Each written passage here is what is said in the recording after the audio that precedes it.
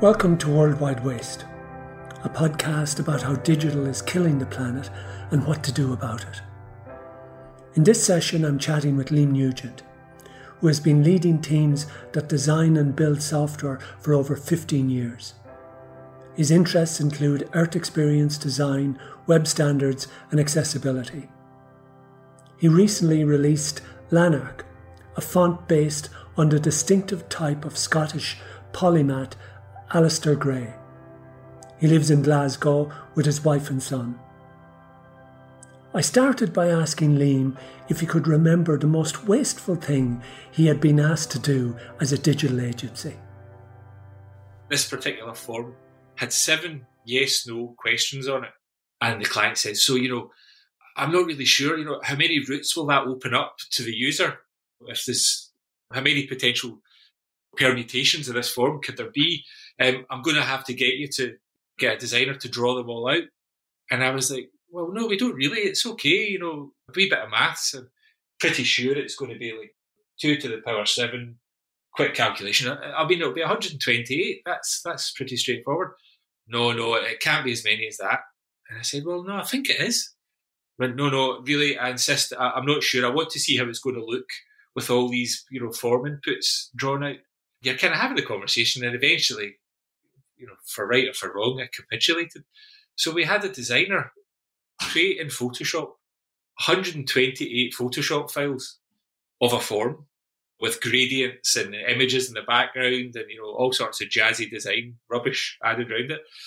And then drew out what should have been basically maybe at the most a 5 to 10 megabyte Photoshop file became 128 Photoshop files, which then had to be kind of wrapped up and zipped up and sent across WeTransfer or whatever to this client. In terms of waste, that's the one that jumps out.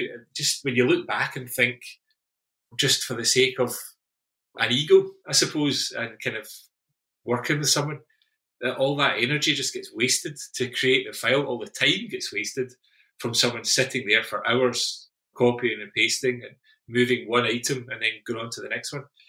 So that really kind of, as I say, jumped out as one of the top examples of just in the moment, wasted time, effort, energy. And then as we get more into thinking about the impact that this stuff has on the world around us, it still rankles. And let's say, because I've been thinking about digital as an accelerant of waste and wasteful behaviour, I wonder, would that have happened if we didn't have Photoshop, if we didn't have computers, if this was, more an analog world, and it's hard to, I suppose, totally predict that. But if you had a physical drafts person or designer, you would have kind of said, let's do the math. We can't physically do 128 forms. It would seem very nonsensical. I often think that the ease of digital and the ease of essentially creating a copy and then modifying that copy means that we create vast numbers of copies. And there's the sense of we create before we think. And that seems to be a very good example of the way digital pushes us towards the actual creative act rather than the thoughtful calculating or mathematical. You look at your mathematics there, that was a much more energy efficient way of basically approaching that problem by applying a formula. But instead, we went to essentially a manual process of reproducing the form 128 times. Yeah, exactly that. And, my strong suspicion was that when the work was eventually done and, it was sent and it arrived, my strong suspicion is that the client opened it to check that it had been done, because that is what they had paid for, and then never looked at it again. And for all I know, it's still on their hard drive. So let's just look at that file. A single file was probably 4 megabyte. Yeah, and then so we've got 128 of them.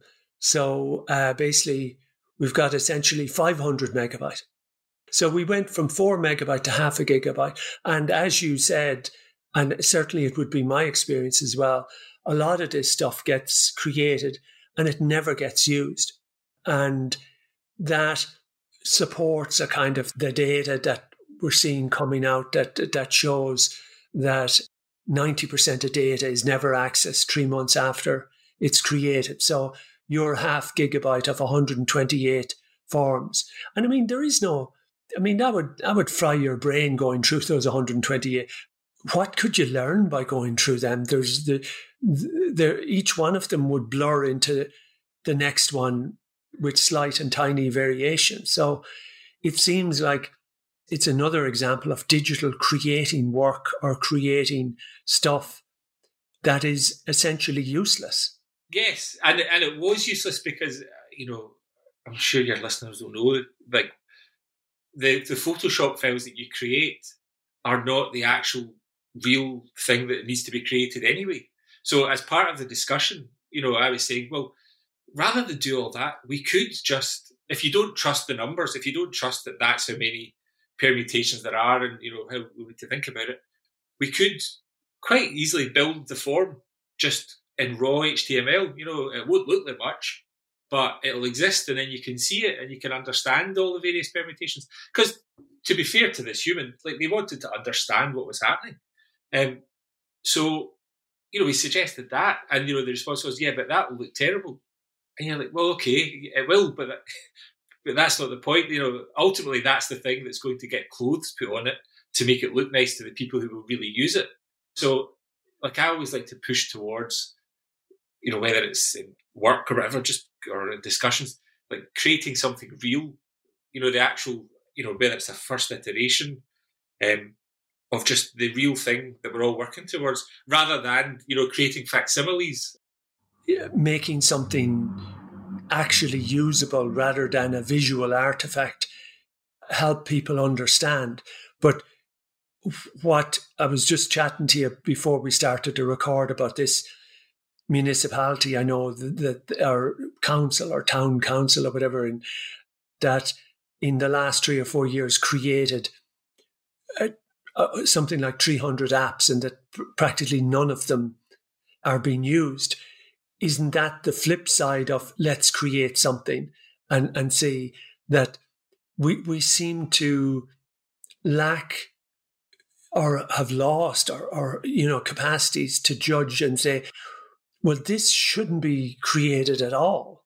This, I wonder, how do we get because there's loads of data out there about apps that 95% or 95% of apps are never used after 2 months, or only used once, are downloaded and used once and never used again.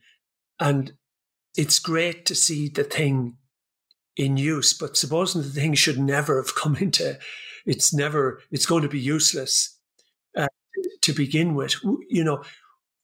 How do we get around that? Because the whole engine of so much digital is creating stuff or buying new tools. I know we're going to talk about tools and stuff like that it's so easy to assemble a massive tool set. Like I've got some tools for working around the house, but at a certain point you have enough. You have a hammer and you have a saw and you have, I've probably bought far too many screwdrivers over the years, but and particularly from what I've learned in previous years, I've decided I'm not going to buy anything. I'm going to use whatever tools I have unless there's an absolutely overwhelming reason to do it. But it seems like in digital, we don't have those constraints.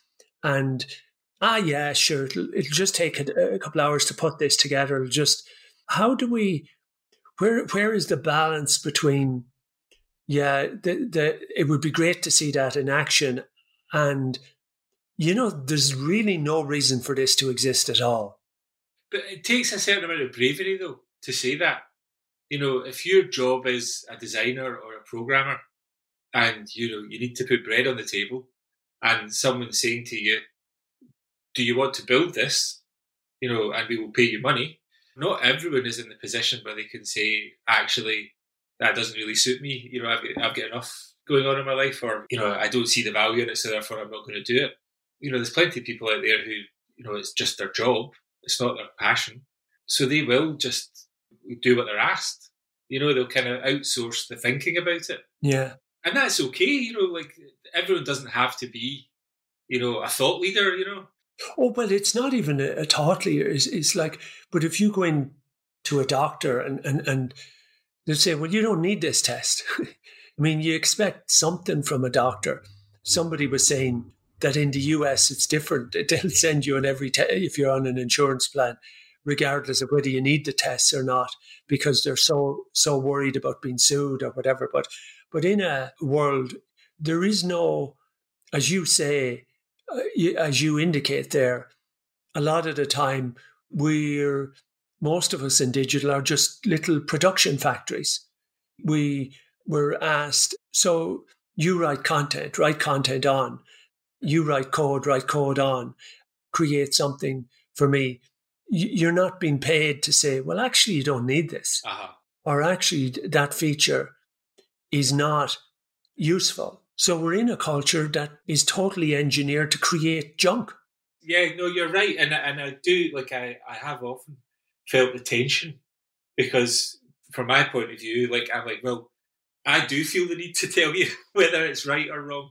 And I would be confident enough to say it, and had those conversations with people to say, you don't need that, the equivalent of you don't need that test, or I don't think this is a good idea.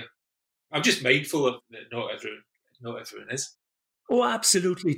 I mean, I can totally understand. I mean, you, as you say, you got to earn your living. You got. So for a lot of people, they know it's wrong. I mean, I've had so many conversations over the years and people saying, yeah, we know we're creating junk for people, whether it's a junk marketing campaign or it's a junk, but that's what the client wants. That's what they're paying for.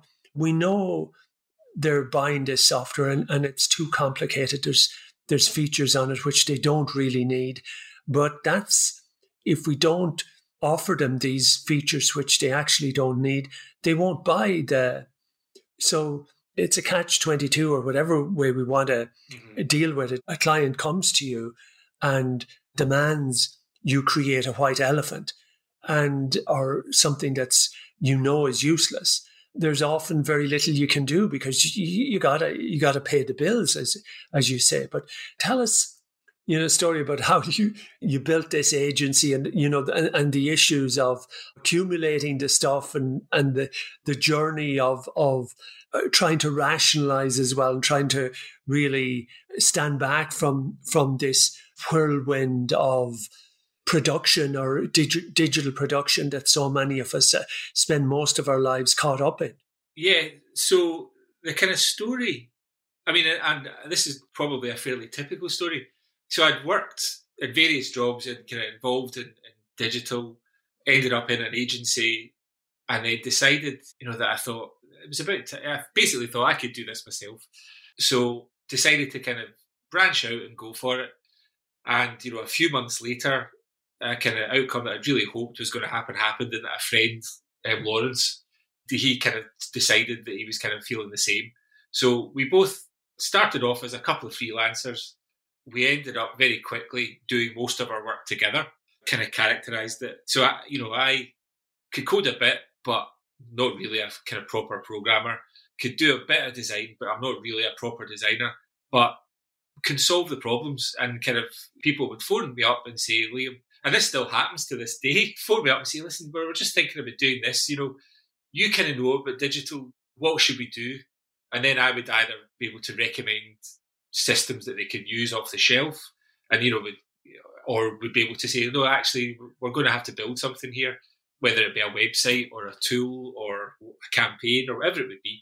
So basically, I would characterise it as that I got us into trouble and Lawrence got us out again, which was a good partnership. And we started off doing it at home or in coffee shops, and then we got a bit of space in a building in Glasgow, one room, and the pair of us decided to kind of just start working in that room together. And, it was the classic thing of, it's about 10 years ago, there were tools there to use. It was really easy. And there's a real culture of being able to kind of find, at the time you could sign up for Google Mail, and if it was less than 10 users, you got it free forever. So we were able to take advantage of that. there was a Dropbox account that gave you so much storage for free, and it meant you could share files with people and clients and all that. And that, there was a free tier that suited us. You started kind of this journey of building up, thinking you were being. We started from nothing, you'd say it was a bootstrapped business. So we had no kind of big funds behind us. It was basically like our first job gets us off the ground. And then we just need to keep finding more jobs to start building up a buffer to kind of bake it into a business. And the model was, we'll be canny, we'll be really smart about what we use ourselves, we'll be really smart about what we tell clients to use, because we'll have our ear to the ground on what's going on. And so we did that. And, and then over time, we got to the point we were too busy for two of us.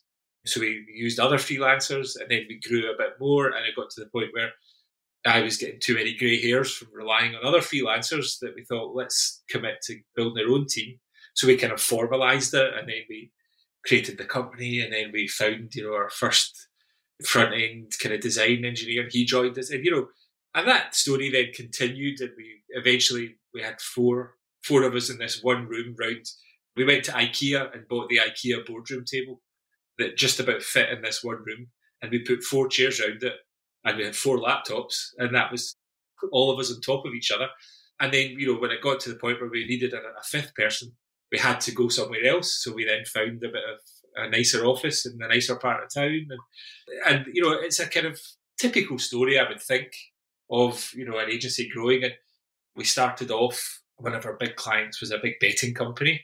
So that was exciting because it was big, and we would go down to London and, meet them there and come back to Glasgow and do the work. And it was all pretty thrilling. But, after a while, there's frustrations working with these big companies. There's all sorts of kind of staff turnover at their end, and, engineering teams who are really kind of have their own priorities, so weren't easy to kind of liaise with.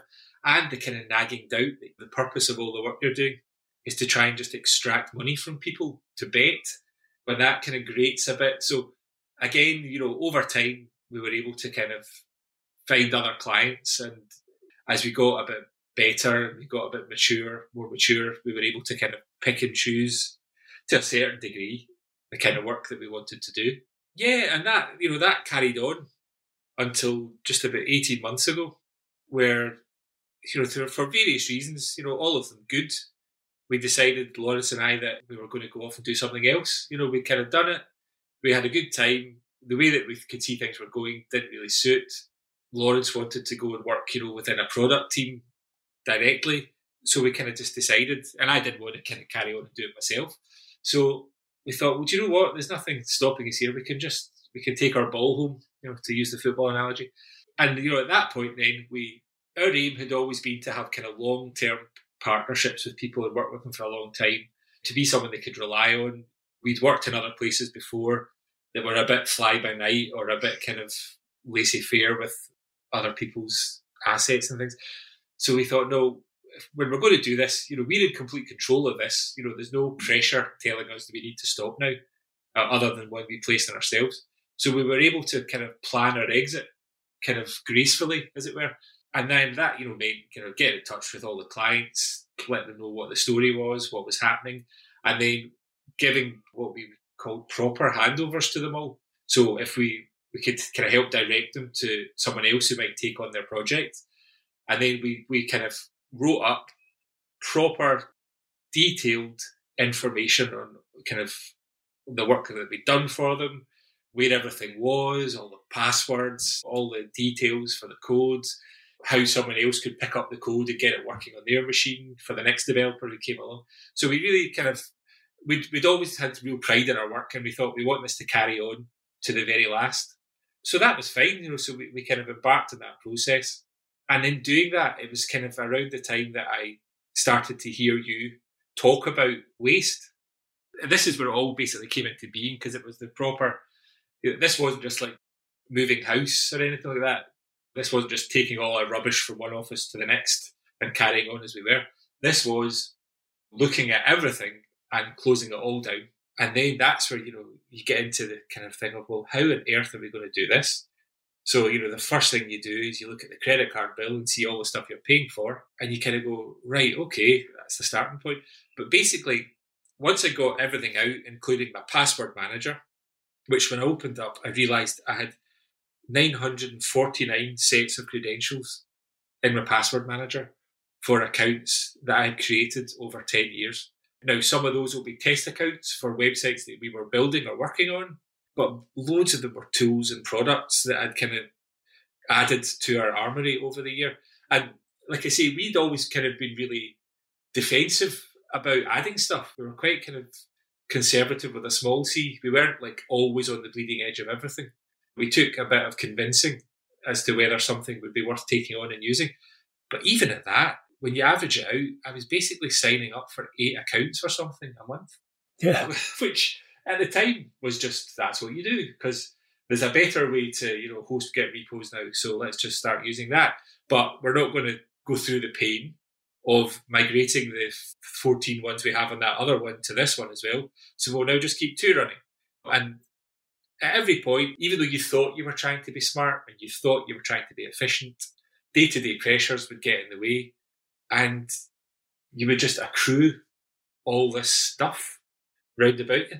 So, I mean, in the end, to kind of break it down, there was basically about 20 that we paid money for. So those were the ones that kind of had the most attention on them. And they were for things like Adobe Photoshop, which we ended up mainly using just for font licenses for websites and apps we'd worked on. And then we had a Typekit subscription because we used Typekit before Adobe had bought it or Adobe had taken it over or whatever for some of the other font license. But rather than go back and update one line of code in 12 other websites for old clients, we just signed up for the new Adobe one because that would make more sense. We used FreeAgent for our accounting. We used a load of training packages like Team Treehouse and Laracast and stuff like that. We had several Linode server accounts, some of which that we would keep going because we would spin up a server for a hack day to do one thing, and then the next day be having to do something for a client and decide, well, let's just use that one that we started on yesterday. And then you start getting these Frankenstein monsters with like bits of things that you're never quite sure if you switched it off what would happen. So, all this stuff kept building up. MailChimp accounts that, again, rather than you would absorb one from one client and then actually just start up another one for another, or then try and merge it, because over the period that we worked, MailChimp then allowed you to merge accounts. So some of them got merged, but some of them didn't. We went on to we used a kind of company called Spring Loops to host our Git repos and do, automatic deployments to servers for us. So when I totaled it all up, we got to the point where, looking at kind of just like hardware and software and cloud storage and all that kind of stuff, we had 5 1 terabyte hard drives for people to back up their machines with. We had 6 MacBooks. And this is, once everyone had gone, everyone had left the building, this is what was left. 5 1 terabyte hard drives, just about full of stuff. 6 MacBooks with, 250 gigabyte drives on each of them, basically almost full. Google Tablet, iPad, old phone. We had data. So the data on people's MacBooks was replicated on the clouds. We used Google Drive latterly for that for about 2015 to 2019. Before that, we were on Dropbox because, it was free, in inverted commas. So at one point we switched because Google was free and Dropbox was going to start charging money. But the stuff on Dropbox is still there, or was still there, lying there, doing nothing. And then again, on top of that, we used a kind of, at one point, there was a cold storage provider that kind of cropped up called Big Stash. And, they allowed you to take files. I was conscious that we were maybe coming up to a ceiling of going to have to start paying money to start using the Google Drive that we were on. So I found this, I saw it on Product Hunt or something, this Big Stash company were going to give you 5 terabytes of storage for free. So I started creating an account on that and then archived older stuff, older files, and sent it all over the wire to this Big Stash company who kept it on cold storage, as they described it. And, then after 18 months, that stopped. They decided that they weren't viable as a business. So all that then had to be taken back out and found somewhere else to be put. All that kind of stuff goes on. And then with our kind of code, so those kind of things were mainly project files and media files and Photoshop files and all that kind of stuff and things from clients that you'd store for reference. In terms of our code, we used cloud Git repositories. And, we were we tried to be really clever and stay on the kind of lower tiers of the payment plans on these things. We got up to like over 100 repos, totaling about 100 gigabyte worth of storage. Some of these repos, even though they shouldn't have been, would contain media files and large images and stuff like that, even though we knew that would be the wrong thing to do, and we had a policy not to do it, and everybody in the company bought into that idea. People would make mistakes and commit it into a Git repo, and then there wouldn't be time to go through the process of extracting it and rebasing the Git repo or whatever. So it would just live in there. And that stuff all built up, and each of those repos themselves, even though you would try to be smart and have kind of strategies for pruning back all the branches and all that kind of stuff, projects would have tens of branches of code going on within them. So going through that process and laying it all out in front of me, that was all the stuff we had. You then had to go through the process of deciding what was actually useful from it. What are we going to give to the clients to take forward into the future? Because for one, it's going to be a massive pain in the neck to try and wrap up what is to split up almost 8 terabytes of data to decide who gets what and then to try and get it to them. It's just a headache. And also it's useless. Like I said, we wanted to pride ourselves in giving them something useful, properly useful, and not just dump a load of rubbish at their laps and walk away with no instructions as to how it would be useful. So we went through that process of kind of going into each project that we decided was going to go on and live into the future, and whittled down all the stuff that we needed from that. We then went on and created new GitHub repos because we felt that would be the best thing for anyone else picking up in 2019. That would be the tool that they'd want to use. So we created what came down to basically 18 GitHub repos, and we just put in just the kind of either the main branch or the development branch for each of these projects, and then created a couple of documents that were maybe a couple of 100K, 10-page documents, whatever, but just a couple of 100K of text to tell them all the stuff that they needed to know. And that meant that once we'd kind of gone through the process, the outcome of that was 18 GitHub repos that were a total size of about 850 megabytes. So the repos had an average size of 50 megabytes or a median of 35 megabytes. So we basically went from 5 gigabytes of hard drive storage plus 5 terabytes of hard drive storage, 1.5 terabytes of Apple Mac hard drive storage that was replicated on the cloud, another 0.1 terabyte of code repos. So call it 8 terabytes of information that we had accrued over that time. And when we looked at it definitively and had no option to let it roll on to anything else, it boiled down to about 850 megabytes of real, useful, purposeful information. When you saw that, when I kind of put these numbers together to talk to you about this, I had a sense it was a lot, and I had a sense it was wasteful. But when you kind of look at the number and go, my goodness, we were carrying all that around, and it had no purpose. It was literally a waste. Yeah, and it was not just was it a waste, but it was you're in this huge junkyard of cars, and there's a decent car that actually starts in there, but there's 100 Crocs that don't, and you have to go around the junkyard trying to find that car that starts. So we did that. I looked myself in the mirror. Did we do it to the absolutely nth degree? Well, no, but we made a good shot at it. But, when it came to the crunch, we didn't look under absolutely every stone. Because there's a tension. There's always a tension between getting on. So how many years were you going?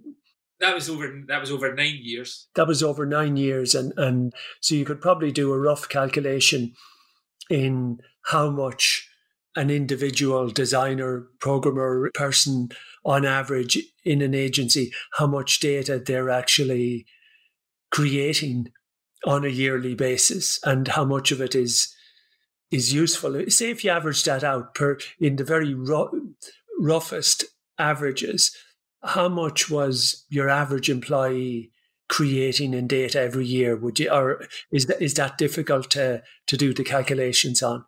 Well, I mean, this is very broad. So if we've kind of, 100 gigabytes of rubbish per person per year. and I love that analogy of the car junkyard, because you have a sense of it, but it's inside a lovely shiny MacBook, with a really neat wee black box that sits underneath it. So you know that when you open up the drive, you think, oh God, I'm going to have to look for this again. And, you try finding it, by various names. And what did we call this one again? It's the shout that goes across the office, and all that kind of stuff is there. But then when you get up to go for a cup of tea, or you're getting up to leave for the end of the day, you look across the room and it's beautifully minimal with, 5 lovely white desks with a kind of nice tabletop lamp, adjustable lamp, cheese plants in the corner. So this kind of thing you've been saying about how it's so easy to kid yourself. And I've done it, and I've kidded myself, because you're in this lovely room. You're in this room with a lovely wooden floor, white walls, big windows, natural light, plants, some tastefully chosen books on the shelf. Yeah. And like we had this, the others would laugh at me. It was a kind of almost kind of Japanese factory culture, where the way that the office was, there were these shelves with a kind of, we went to IKEA and bought these kind of black boxes, canvas boxes.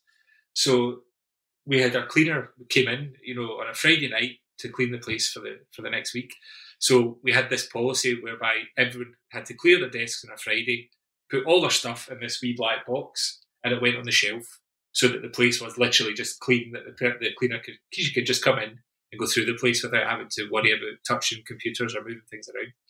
So you kind of felt on a Friday night there was a ceremony, around 5 o'clock, where folk would all kind of go and pick up their boxes, and they'd be chat about what we're doing at the weekend, and you'd fill your box and you'd put it on the shelf. And if I was last out locking up, you'd kind of look back across and go, we're neat and tidy, and we're efficient, and we're trying to do things in the right way. But it's just a veneer. Underneath it, there's a belching diesel engine just puffing out smoke.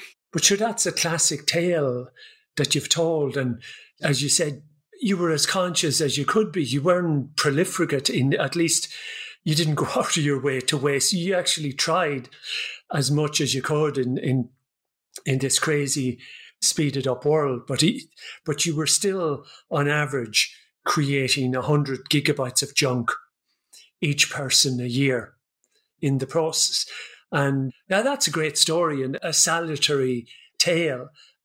Maybe we'll just look a little bit at some other examples. One of the things that we're coming at now, or we're seeing, is the growth of web page size as a canary in the coal mine, to some degree, of saying that there's a lot of behavior happening in digital design and development that is a kind of wasteful, that we see the massive growth from maybe half a megabyte to 4 megabyte over 10 or 15 years. Anything where you saw in particular, or that issues that you saw as particular drivers of that, or the length of time, the growth in, say, JavaScript. JavaScript wouldn't necessarily weight-wise be huge in weight, but the processing that it causes, or what would you have seen? We know that the images are the drivers of the system.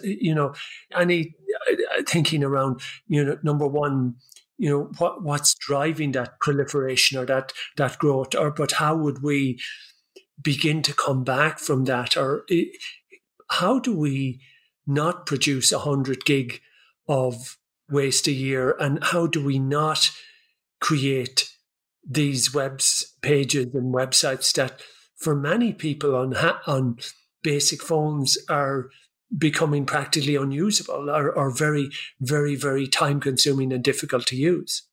So there's 2 parts to that. So the first part is kind of talking about page weight and the fact that, I've seen Dave Rupert talk about this, that we're burning the capacity of the internet, the bandwidth and the speeds that we're able to consume the internet are getting faster every year, and yet we're burning it faster than it's growing. We're in deficit in terms of the average page weight. I think he had some stat, that 5 years ago, pages actually loaded faster because they were smaller, even though the corrections were slower.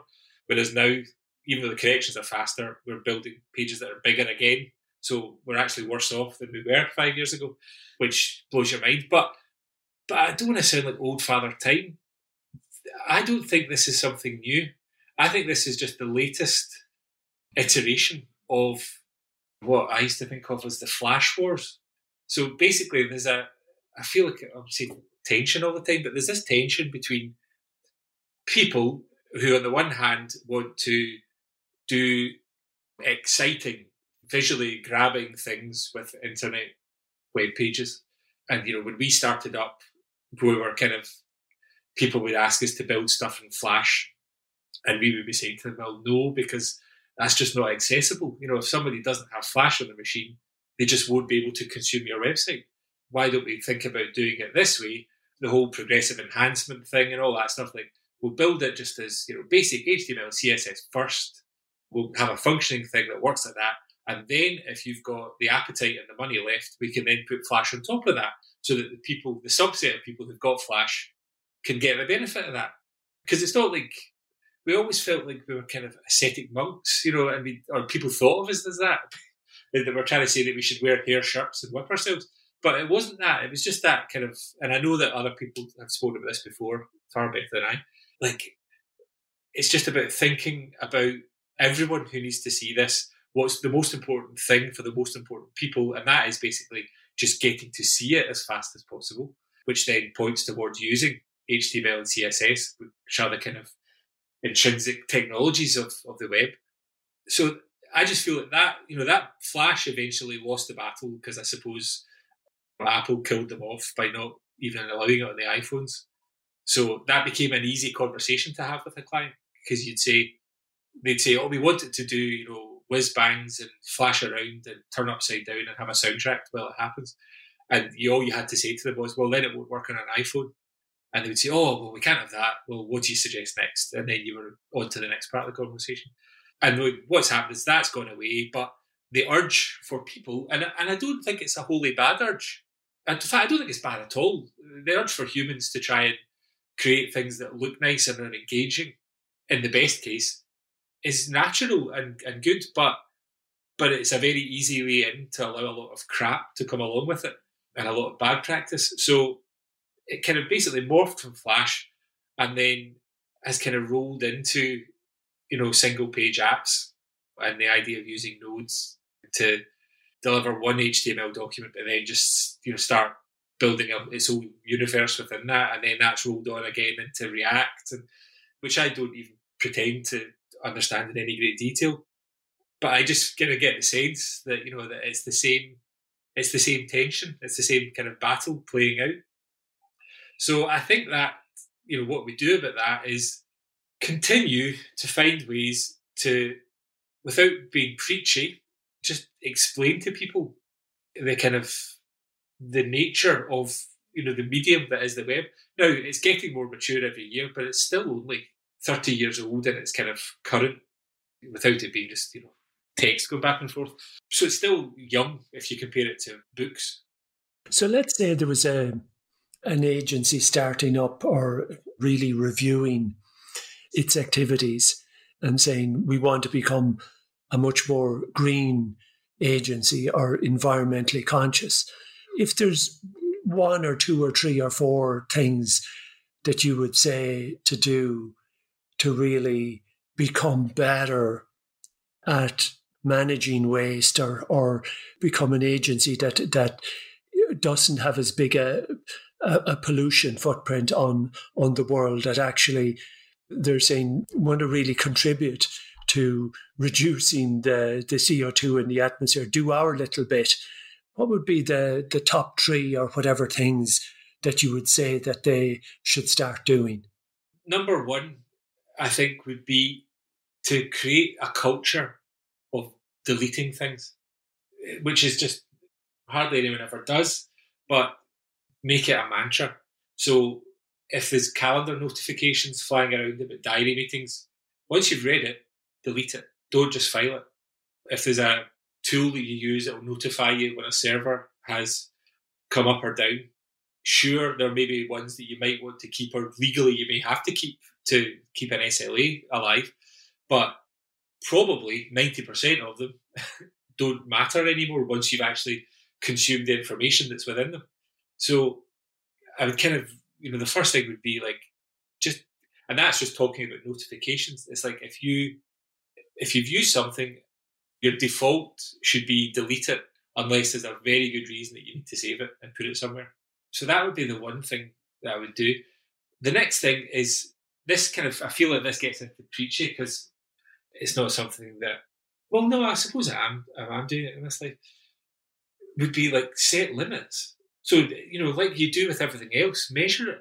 So say to people, right, okay, we're going to have 100 gigabytes of storage this year, or tighten it down, make it you've only got 50 gigabytes of storage this year, so that people know when they're hitting their limits, and don't just be like, okay, let's just buy another hard drive if you're hitting your limits, and just move the junk onto the hard drive and carry on with something else.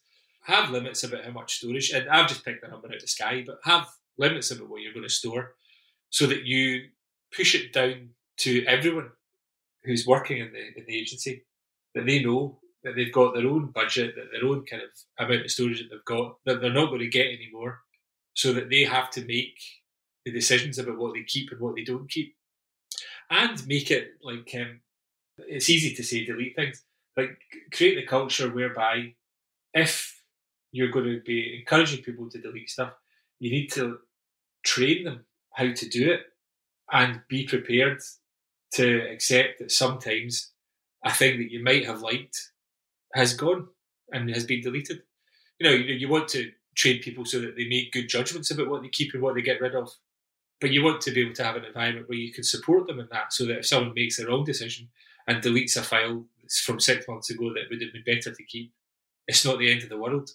And I say that because I've worked in places before where the kind of account handler who's kind of passing things back and forward between a client and a designer, or a client and a developer.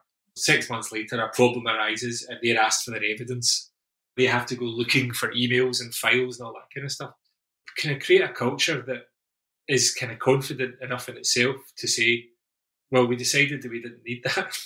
And if it turns out that they did and something has to be done about that, then that's fine. But my bet and my sense is that for the most part, it's not that big a problem, and it doesn't need to be that big a problem. And if you just say to someone, oh, sorry, it's gone, it's deleted, we don't have it anymore, that you might fear and create terrible reaction, but more times than not, there won't be one. People wouldn't even notice. So those are the kind of the top two. And then the other one is kind of just being really careful. Like basically, it's a culture thing again. It's about making everyone aware that we all have to think about this. And I try and visualize ways of demonstrating, how much a gigabyte of storage being sent by me transferred to someone is the same as trying to do burpees for 30 seconds or something like that. I'm trying to find, I've not landed on it yet, but I've been trying to find a kind of good comparator. It's like, imagine having to do burpees for 5 minutes. That's how much energy that gets created gets used when you try and send this file to someone. So try and kind of make everyone aware of what the real cost underneath all this stuff is. If you're interested in these sorts of ideas, please check out my book, Worldwide Waste, at jerrymcgovern.com. To hear other interesting podcasts, please visit thisishcd.com.